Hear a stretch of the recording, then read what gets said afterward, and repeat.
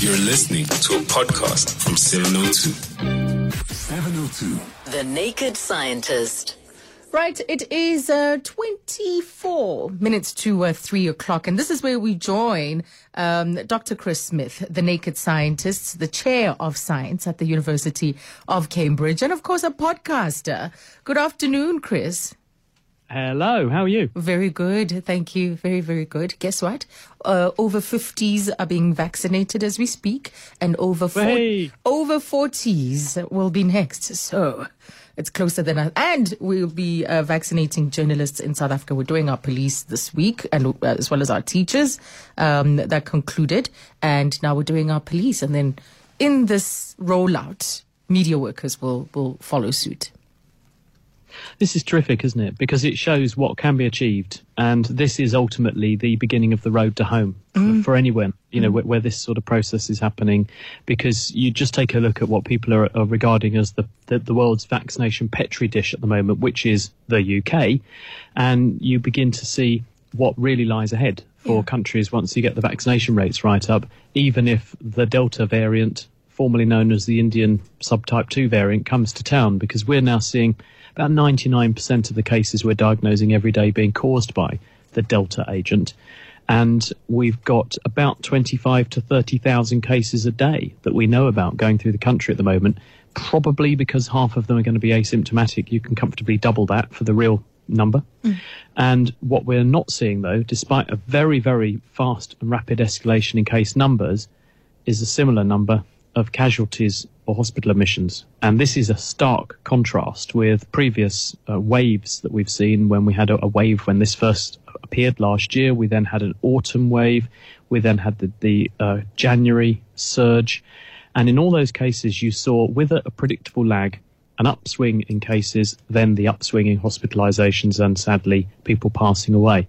That is not happening this time. And while we have these very, very high numbers, what we're not seeing are significant numbers of people in hospital. We've got about 1% of our hospital beds have currently got people with coronavirus in them. At peak before, it was approaching half.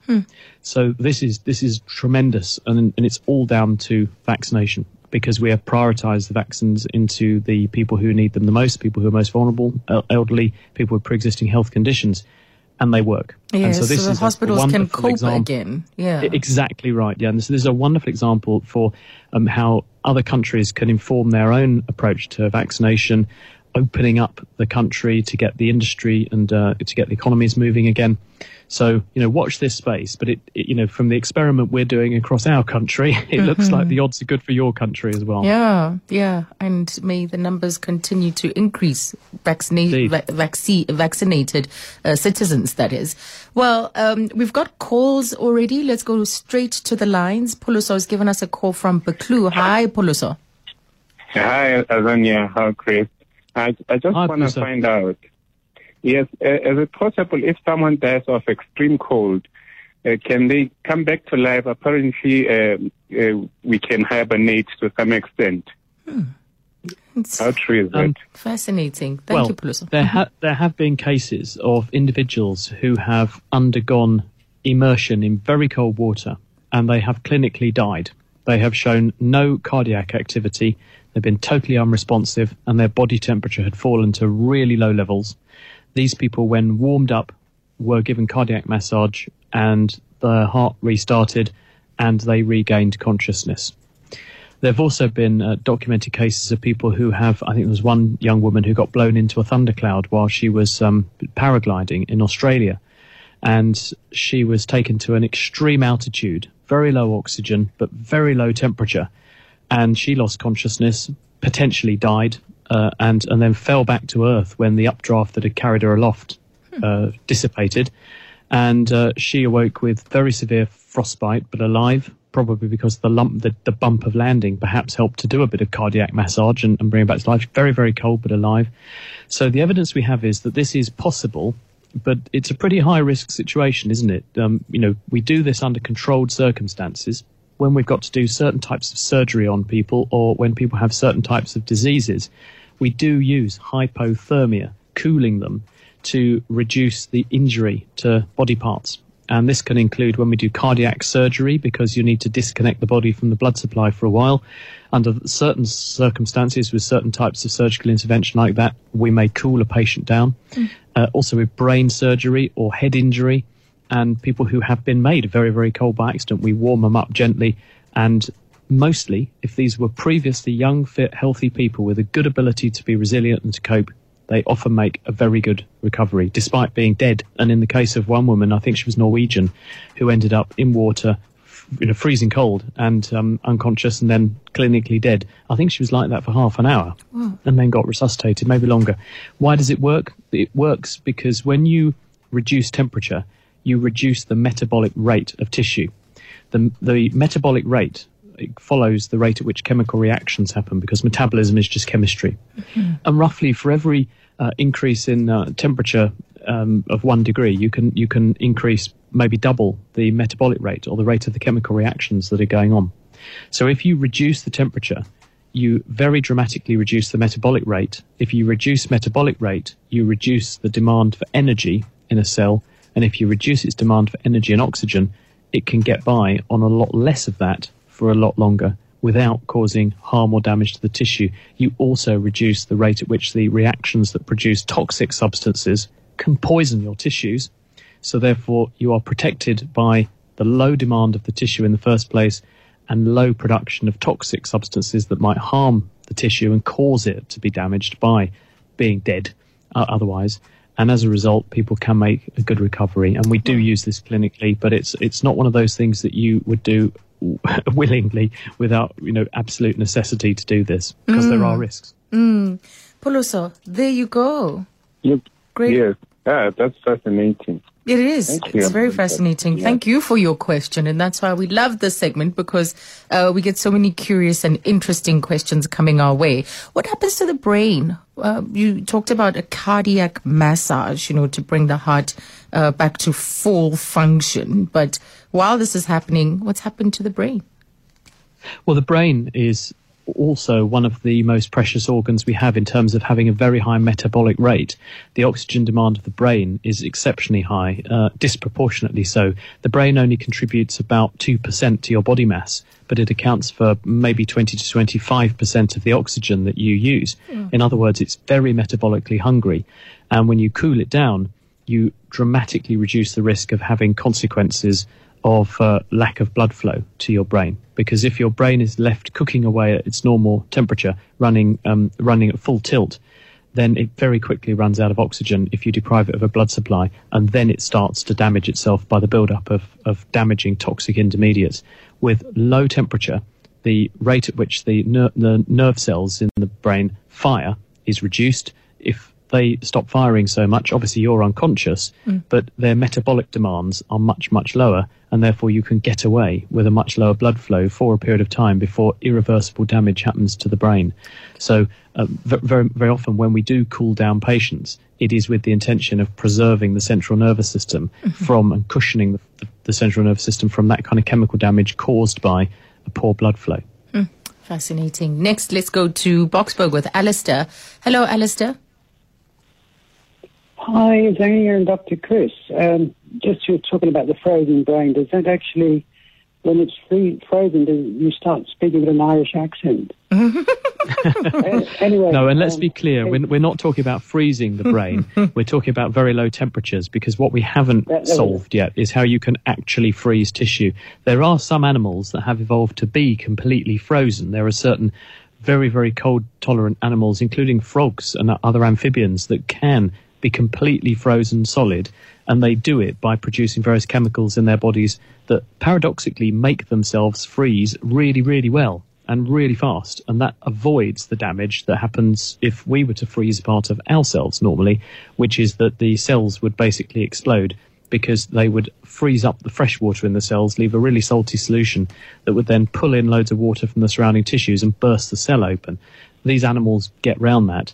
We can't get around that, so we would never freeze a person. We only freeze things that we want to kill. In other words, things like verrucas on your feet. Great. So Alistair, your question now. Yeah. Sorry, Chris, that was a joke, actually. But anyway, the real question is, I'm not sure on how much it's been featured on your show, but Could you give us a potted 101 overview on the parasitic drug ivermectin? The pros, the cons, the history. Okay. Ivermectin. I certainly can. Well, but the results in India where it was widely available. How dangerous is it? What happens to the body? I read that Oxford University are now conducting trials with it. Anyway, thanks, Dr. Chris. Thank you, Alistair. Thanks, Alistair. Ivermectin is an anti-parasitic drug, and it's an old drug. It's something we've been using for many years, and this means that we have the virtue of understanding it pretty well and understanding what the side effect profile is. We can make it very cheaply and distribute it cheaply. So that's all good. Why this has entered the fore and entered the fray is because people, when COVID came to town, began to look for possible what are called off-target effects of drugs already on the formulary, whereby drugs that are used to treat one thing may, as a side effect and just by chance, have activity against a totally different thing. Because this does happen in medicine. We will find that there'll be a drug that we understand really well, we've already licensed it, we've done safe clinical trials, but it has a side effect that just by chance means it treats another disorder. And this happens from time to time. People are actually actively pursuing this sort of thing because sometimes you can discover drugs that you've written off for their original purpose, but which the side effects are even more gratifying. And a really good example of this, people listening to this probably know where I'm going to go, the drug Viagra was actually developed as a treatment because it controls blood flow and was being used in clinical trials in people with certain types of vascular problem. And one side effect reported by the study subjects who were male was that they had a problem previously that went away. That was impotence, and they could get it up. And then they discovered that a side effect of this was that it was very active in the tissues that are linked to erection. So there are schools of thought that are out there saying, right, when we have a challenge on our hands like coronavirus, there may well be drugs that we've already made, which may as a side effect tackle that too. And people are actually going a step further now, and they're using artificial intelligences and machine learning tools to try to find these sorts of relationships, because they're doing things like saying, what genes does a coronavirus infection turn on in a cell? What does it do to the biochemistry of a cell that it infects? Are there any drugs that produce the mirror image set of changes in that cell? Because if that drug was there, arguably, it would make it much more difficult and frustrate the growth of the coronavirus, because it would be doing the opposite of what the virus wants to do. So by doing this, a number of different clinical lead compounds are now emerging. And in fact, there was a paper in the recent days that suggested there may be several hundred drugs that we could begin to try. Ivermectin is one drug that has emerged as a possible candidate to do this with. It may be that given to people who have coronavirus, it might help to reduce the mortality rate or the risk of very severe illness. Now, the problem is the data are not strong enough yet. What we need are big numbers of people who've had the drug compared with a big number of people who haven't had the drug, and this is done in a well-controlled way. In other words, you can directly compare the two groups. There's no statistical bias in there, and you're measuring and comparing apples with apples. There are lots of little trials, but there are very few that actually test this rigorously enough for us to know whether or not this really makes a difference. And so the next stage now is to look at some of the data which suggests there might be a relationship there, and apply a proper clinical trial to it and find out whether or not it really does bear fruit. And if it does, it's another thing to add to our suite of chemicals we now understand can help to reduce mortality in people who become severely unwell. Well, there was a question that raised, or debate that raised here, about whether or not doctors should be prescribing it for COVID-19 patients. What do you think?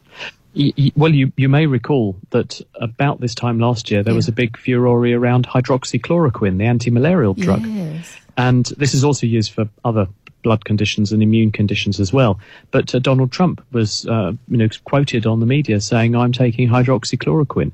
Now, this is because of a number of small trials initially had suggested that possibly there might be a benefit. There was also some in vitro, in other words, experiments done in the test tube type data suggesting it might have an effect. But a test tube is not a human being. So you have to be really careful how you extrapolate things that happen in a laboratory to things that might happen in a hospital bed. And as a result of proper, rigorous clinical trials, as part of the Oxford University recovery trial, it was disproven. Hydroxychloroquine does not have a place in the management of acute coronavirus infection. But some trials had suggested perhaps it did, which is where that confusion arose and why had they had to test it properly. So what I'm saying is anecdotal evidence, small trials, potentially biased trials, they might give us a clue, but they can also mislead us, which is why it's not a replacement for proper statistically rigorous trials that are now going on to find out whether or not drugs like ivermectin can make a difference. Great. Next we go to Jeff in Roodepoort. Hello, Jeff. Hi, Eva. Hi, Jeff. I hope you guys can hear me. Yes, we can. I have a question for Chris. I'm just curious to know why is it that I get cold or flu when my feet are cold, like the soles of my feet are cold. Otherwise, I could be wearing a vest during like a -5 degree weather, and I don't get flu at all. I smell my feet are cold, even if it's not cold outside. All of a sudden, I'm cold. So if your feet are cold, you feel cold. But if you're wearing a vest and it's cold... No, I don't feel cold. I just get flu. I literally feel the flu coming up, like I get weak in my joints. Yes. But I don't feel cold. Okay. Chris, you got I guess that? one way of putting this would be to say, well, why is it, despite when we catch, say, the flu, we run a temperature, and we may have a temperature of 40 degrees, which is pretty high temperature, but you feel freezing cold.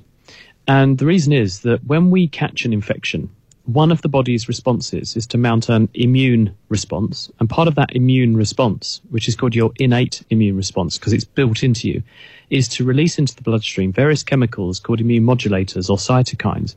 And these chemicals go to the brain, and specifically they trigger a part of the brain called the hypothalamus, which is at the bottom of your brain. And it's where all of the automatic systems are located. Your life support systems are in there.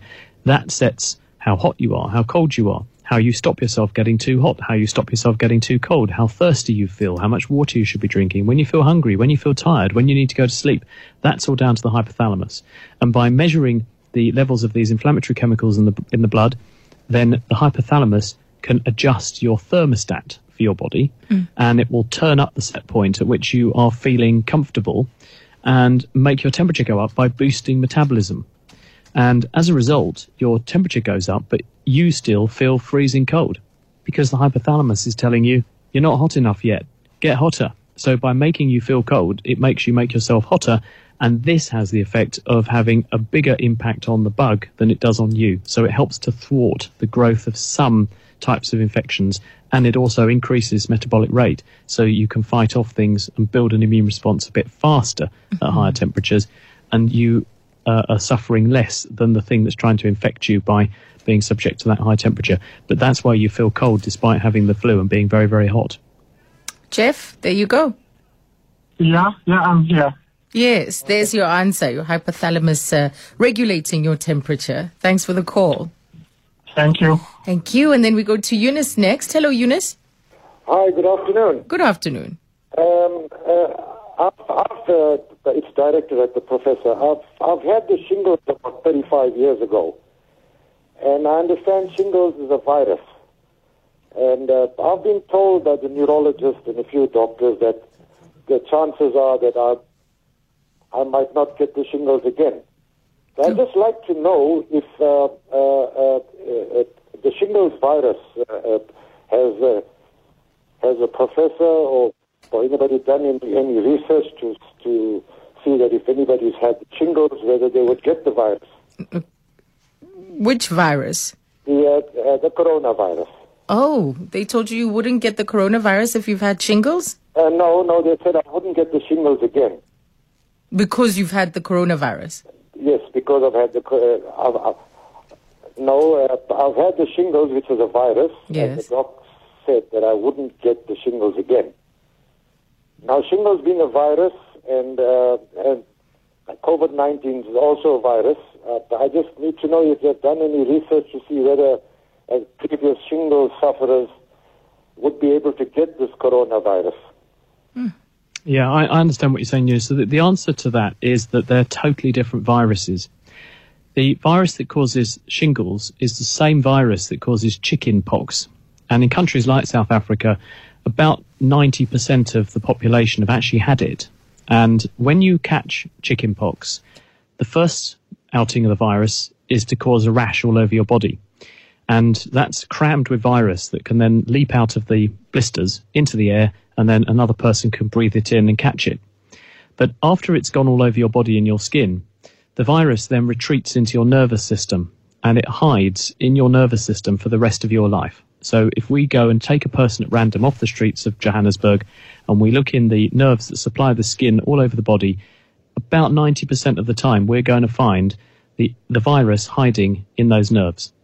And in response to various triggers, and those triggers can include trauma to the skin, getting low, being malnourished, having drugs on board that suppress your immune system, the virus senses that its host might be compromised, and so it makes a comeback. And it comes back down one of the nerves, produces new virus particles that infect the overlying skin, and they then produce shingles rash. So you get a strip of blisters on that patch of skin supplied by that nerve, and those blisters are fully infectious again for chickenpox virus. And it can be passed on to another individual. Yeah. Chris, now, I'm going to ask that we pause it there, and we'll get this answer to Eunice as you conclude it, because I've got to take headlines which are coming from Cape Town. And so time is of the essence. Thank you as always. It's a pleasure. Thank you. You stay with us, and then we'll link this answer to Eunice as he gets more details on how shingles works.